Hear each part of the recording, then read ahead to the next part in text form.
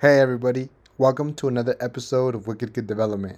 Today you will hear the rest of the roundtable discussing the Devnexus conference, as well as two interviews with developers giving insights into open source. Enjoy. So I know we started this by talking about conversations, but it is all about conversations. The whole thing about a conference is that you can have conversations which you could not do like we're having now. You can't do this virtually. You can't bump into the guy from Cold Fusion who tells you how do we, we have this problem. You can't discover these things because you can't have conversations. On top of that, you, I probably would have not even taken that conversation if it came to me like via email or something like, "Hey, you want to talk about cold fusion?" I'm like, "No, I really don't." But because I happen to be there, and oh wait, okay, that sounds interesting. Let me lean in a little bit and listen. You do get that extra feedback that you wouldn't have gotten otherwise.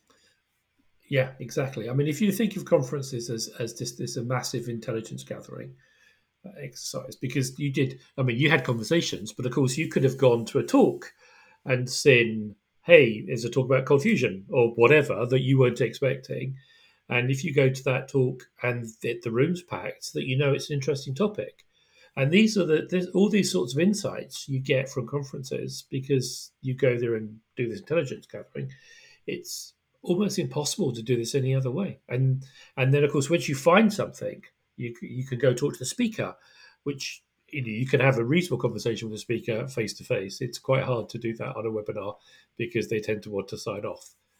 So I'm always very positive about conferences because of all this valuable information that we get and these personal relations. One of the very satisfying things that I observed along those lines is just every company, and especially companies that make developer tools, have pain points in seeing how people are using them and possibly not using them correctly. And as a result, developers get frustrated if there's a bit of a disconnect there. So I saw a lot of conversations of developers that were just able to go up to this product that they're using and say, "Hey, how could we do this better? How can I get the most value out of it?" And that's just not really possible outside of the conference setting that I've seen. And it was interesting to see too. I talked to a lot of developers, and one of the kind of small talk narratives that kept coming up was, "Oh, I'm a developer. I'm so introverted, and it's so exhausting being here. I haven't talked to anyone in 2 years." But what I was really seeing body language wise was everyone was really happy to be there because it is satisfying to have those conversations and get more out of being a developer and being part of a community than you'd get just sitting behind the screen. Yeah, I totally resonate with some of the thoughts shared here. I remember before COVID, I had gone to TechCrunch in San Francisco and I was manning a booth there.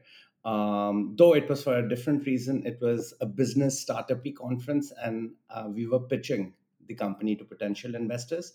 So this one was very different, but also very similar in many aspects. I would say what was fascinating for me, since I'm relatively new to Sonatype, is that I actually got a chance to talk to dozens and dozens of developers, which my tool caters to in person. I think being a product manager, all the customer conversations I had before this was online, was over Zoom, and actually getting them, having them right in front of you, and being able to ask and dig deep, and be like, "Hey, do you want to get lunch? Or do you want to go out for a walk for 10 minutes?" I think that was fascinating. And of course, Atlanta's weather was far better than Toronto's, so that was one of an additional perk. Um, but like specifically, I'd like to mention Luis Mahano, who I had the chance to do the podcast, to do a recording with. It was fascinating to talk to him, somebody who's so experienced and such an influencer in the open source space. Hi, my name is Luis Mahano. I'm the CEO of Virtual Solutions. I'm a computer engineer by trade, and I was born in El Salvador. So for those Spanish listeners, mi nombre es Luis, soy de El Salvador, y soy ingeniero y soy el presidente de una compañía que se llama Virtual Solutions. Excellent. Okay, and we're here with Rishav. Can you say a little bit about yourself, Rishav? Yeah, hey, I'm Rishav. I'm a product manager at Sonatype, and it's a pleasure speaking to you. Yeah, so what kind of work do you do? How's your conference been? Sure, the conference has been great. Coming here for many, many years now, so very excited to be in person again here, so that's very exciting. I've been a speaker a few times, so it's been wonderful this year. And I do a lot of things. So actually, I created an open source MVC framework for CFML in 2006. So 15 years ago, went mainstream and building lots of tools and for developers, especially in the CFML and Java world. And now we have tons of, moreover, I think we have about 400 open source repositories and projects that we curate and we have. And then our professional services branch to kind of maintain all the open source stuff. So our focus is open source. Wow. Yeah. That sounds super interesting.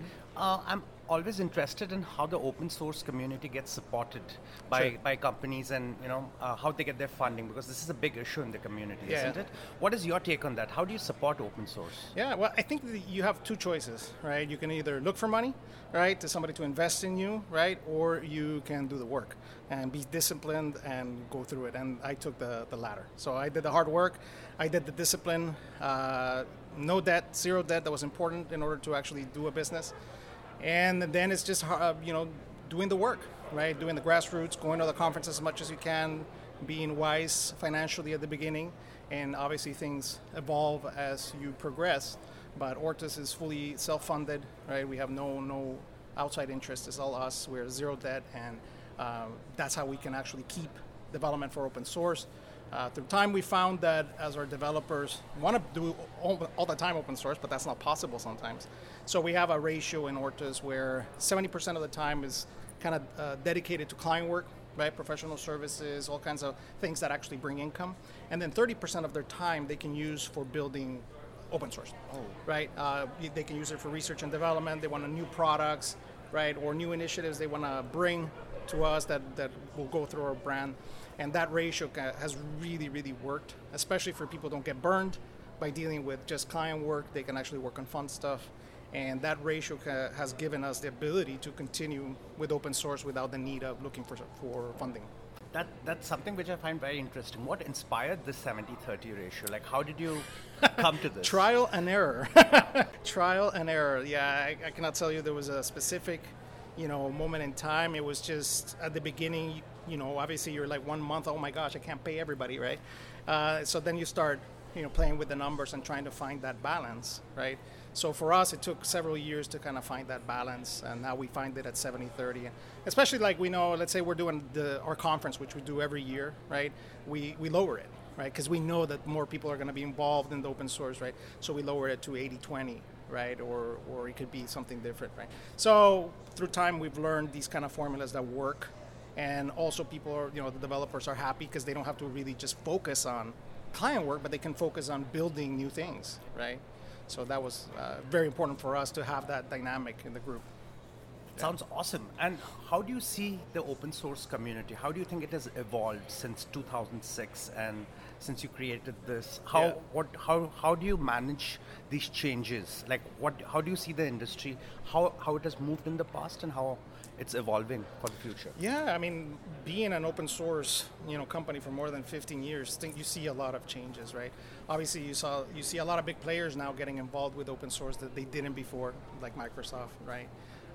Although their rules for open source are kind of now a little bit different, right? You have to sign legal agreements in order to actually do pull requests, and there's all these legalities and things that come with that, right? So I think that aspect has changed, right? I think collaboration is more out there. Everybody knows that open source is valuable at this point, right? I think it just has gone mainstream, right? Before, the trust level was not there, I would believe. You had to build trust, right, for companies to trust, your open source work. I mean, I remember when I started Coldbox, 15 years ago, people didn't have that right trust to say, I'm going to build my entire, system on this open source framework that one guy built. Right? And it's not even his full-time job, right? So developing trust, I think, has evolved through this 15 years. And now I think companies have a higher comfort level, right? Knowing that companies like Red Hat or Microsoft are behind a lot of these open source projects. And they have seen that, one person developer can create something incredible and bring it mainstream. So I think that's what I've seen, that it's great. But obviously right now, it's super saturated, right, the market. So now what you get is just libraries that fall like flies, right? You basically get the projects that it's a brand new framework, right? And then 6 months later it's dead, right? So now, apart from trust, now I think there's a real difficulty in finding the projects that have longevity, right? So I think that's a lot for our interest, especially since we've been doing it for so long, is to tell and comfort, companies and tell them we're here, we're not going anywhere, right? And to support them professionally, right? That's what professional open source comes from, right? So I think now there has to be a distinction between open source and professional open source, right? Oh, that's fascinating, and it's really interesting to see how it's evolved and how different companies in different ways can actually support the community, Yeah, right? correct. Whether it's by creating, whether it's funding, whether it's revenue sharing in some way or the other. Also curious about your talk here. Sure. What was your talk about? How did that go? Yeah, my talk, it was on Alpine.js. It's actually a project that is a new, not so new, but it's a framework for JavaScript for front-end reactivity, similar to Vue.js, but lightweight. Is what I call the jQuery replacement. That's basically how we have seen it, and we've been using it in many, many projects. And I learned it, love it, and I wanted to represent it. Yeah. It sounds awesome.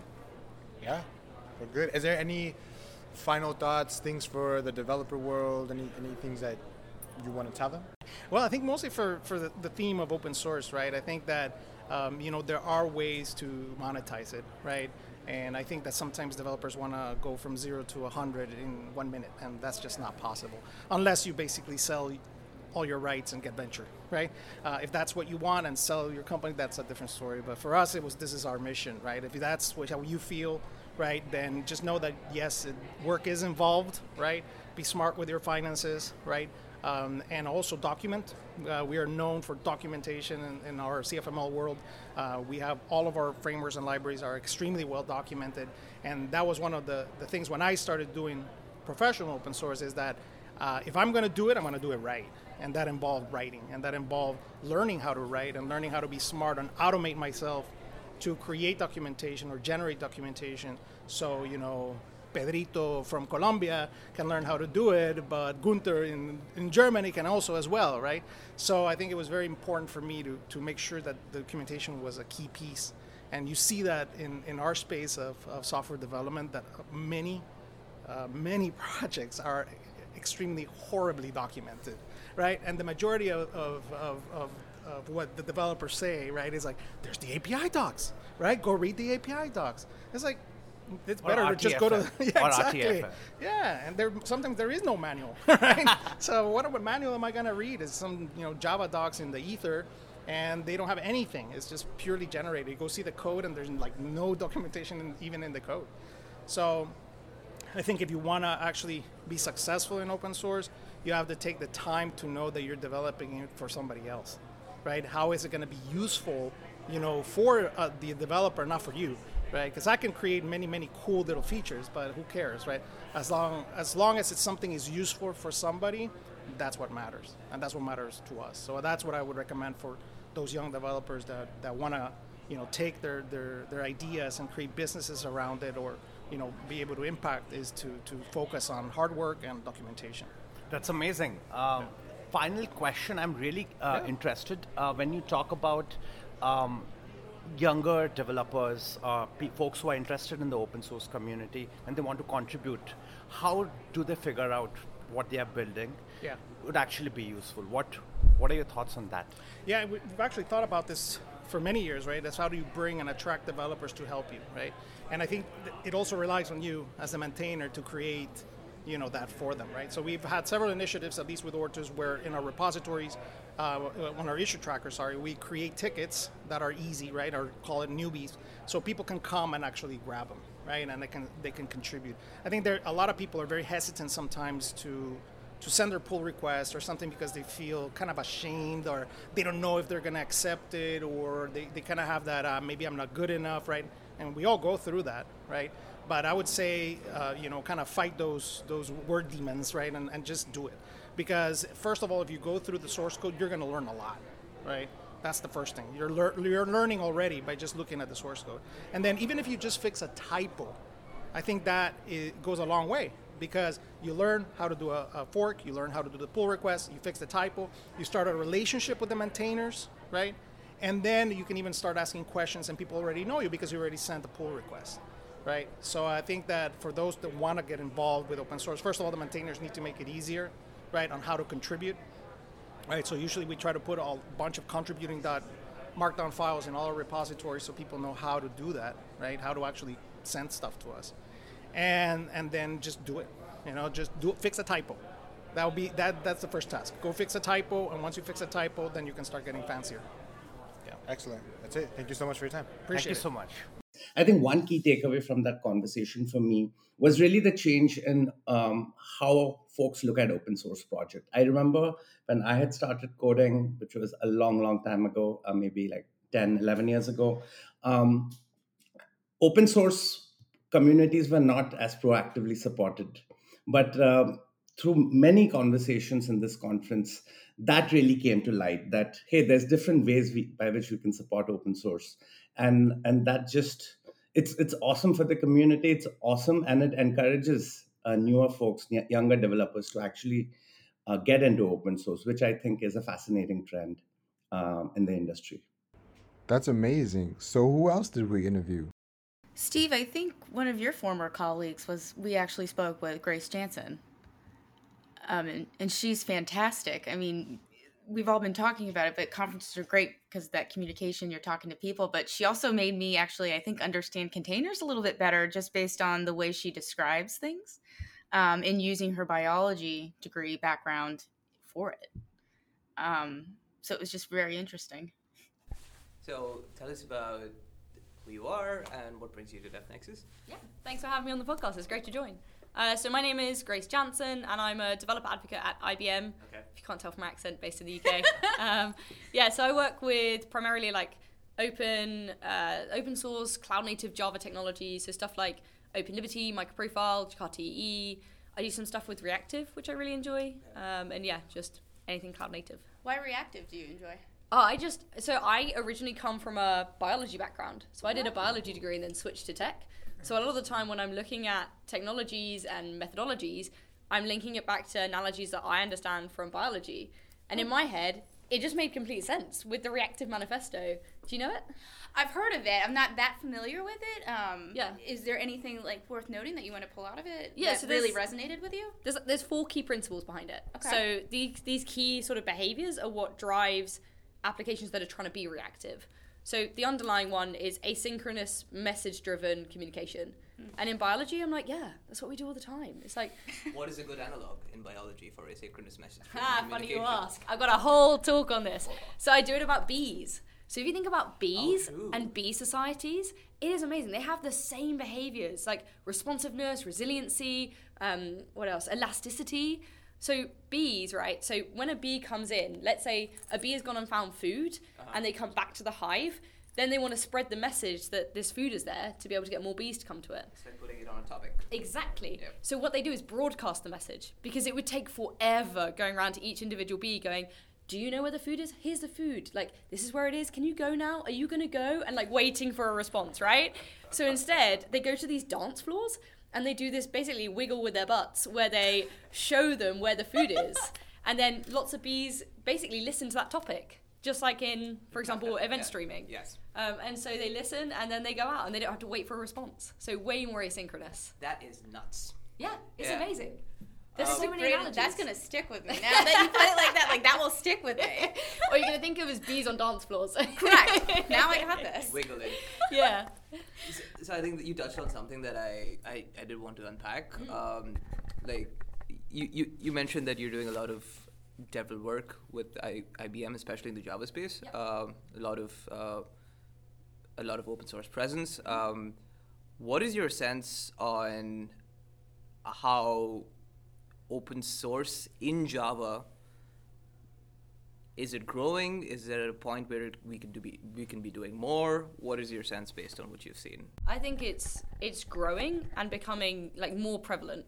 So if you look back even say 10 years and look at the difference between like previously we had just like Java EE, for example, generally it was run by typically one corporation and there wasn't really much control over features being put into it, how fast that was happening, etc.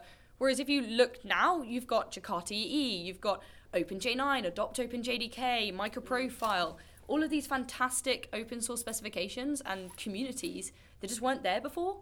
And I think they play such a really crucial role in ensuring that we have that open collaboration and that we can really push forward our technology, because I think the danger with not having open standards and not having that open collaboration is that technologies fall behind, languages fall behind. Yeah, I would agree with that. There's so many new languages because Java, let's face it, it's older than me. Like, it's been around a while, right? And so we have to keep innovating it to keep it able to provide the features that we need for modern applications.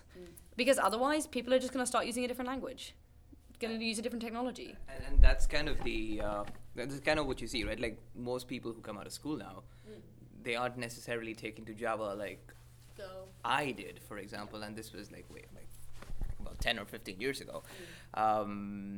So do you think we could be doing more as people who think about open source to kind of, how do we make sure Java is still attractive to people who are coming out of college? That's like $1 million question there. Yeah, so there's actually an initiative being run within the Java community, within things like MicroProfile and Jakarta E, within the Eclipse Foundations in open source, where they're specifically looking at, okay, how can we get Java into education? How can we let them know about, Java is the language you want to be using, because it's got a huge history behind it, massive community, all these open source, and it's ready for your enterprise environments. It's ready for your enterprise applications. A lot of these newer languages haven't had the thorough testing that Java has, right? And so there's loads of different initiatives on at the moment. So if you're interested in getting involved in stuff like that, those who are listening, then definitely go and check out these open source communities like MicroProfile, Jakarta E. They have monthly calls, and there are specific initiatives where they're looking at how to get more Java into education and spread it, especially to younger communities. Yeah. That's powerful. Yeah. I didn't know about that. Yeah, that's really powerful, actually, in a way to get younger people into it. Because you're right. The thing is, it does have more history, and it has been thoroughly tested. Where some of these newer languages, I have a lot of friends who are looking at Golang, but it hasn't had that history or that footprint, right? So that's a really insightful. And you've got to think about these developers that we're looking at when we're looking at universities, colleges, education. These are the next enterprise developers. Correct. So we need to be targeting them, and we need to be presenting Java as an attractive language so that we can continue this innovation. That was fantastic. Rohan, could you speak on the impact for you? For a lot of non-technical folks, like myself, trying to understand technical movements, using analogies is the best way to learn about it. I remember for a previous role, I was managing a team that was building services that leveraged, messaging between services using Kafka. And I was I have no idea what Kafka is. And what is this? And there was this really cool presentation around using on what Kafka is. And the analogy that they used was otters communicating to other otters through a river and passing pebbles in a stream. And so I get how that works, and extending that to using analogies from biology or from nature to explain complicated or most commonly used new technology patterns is interesting, and I think everyone should use that if there's stuff that they don't understand, or if nothing like this exists out there, tap into it. It's a great way to get your point across. So switching gears here, some of us I know were able to attend some sessions. Were there any sessions that stood out to you? Content, delivery, or a theme?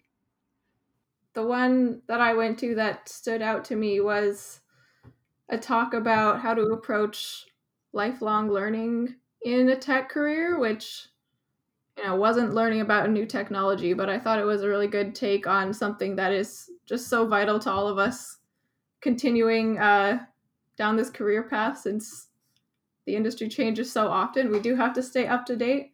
And a couple of the takeaways from that one were basically, instead of trying to learn everything at once, which I certainly have been known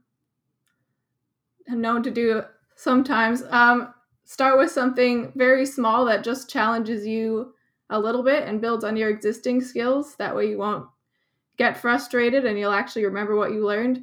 And the other thing was to interact with what it is you're learning. So the speaker gave some examples of some games that he had built in an attempt to learn various technology concepts, and then he remembered them really well because of the way that he interacted with them. And so that was my favorite talk, and certainly something that I'm planning to apply going forward in my continuous learning of software.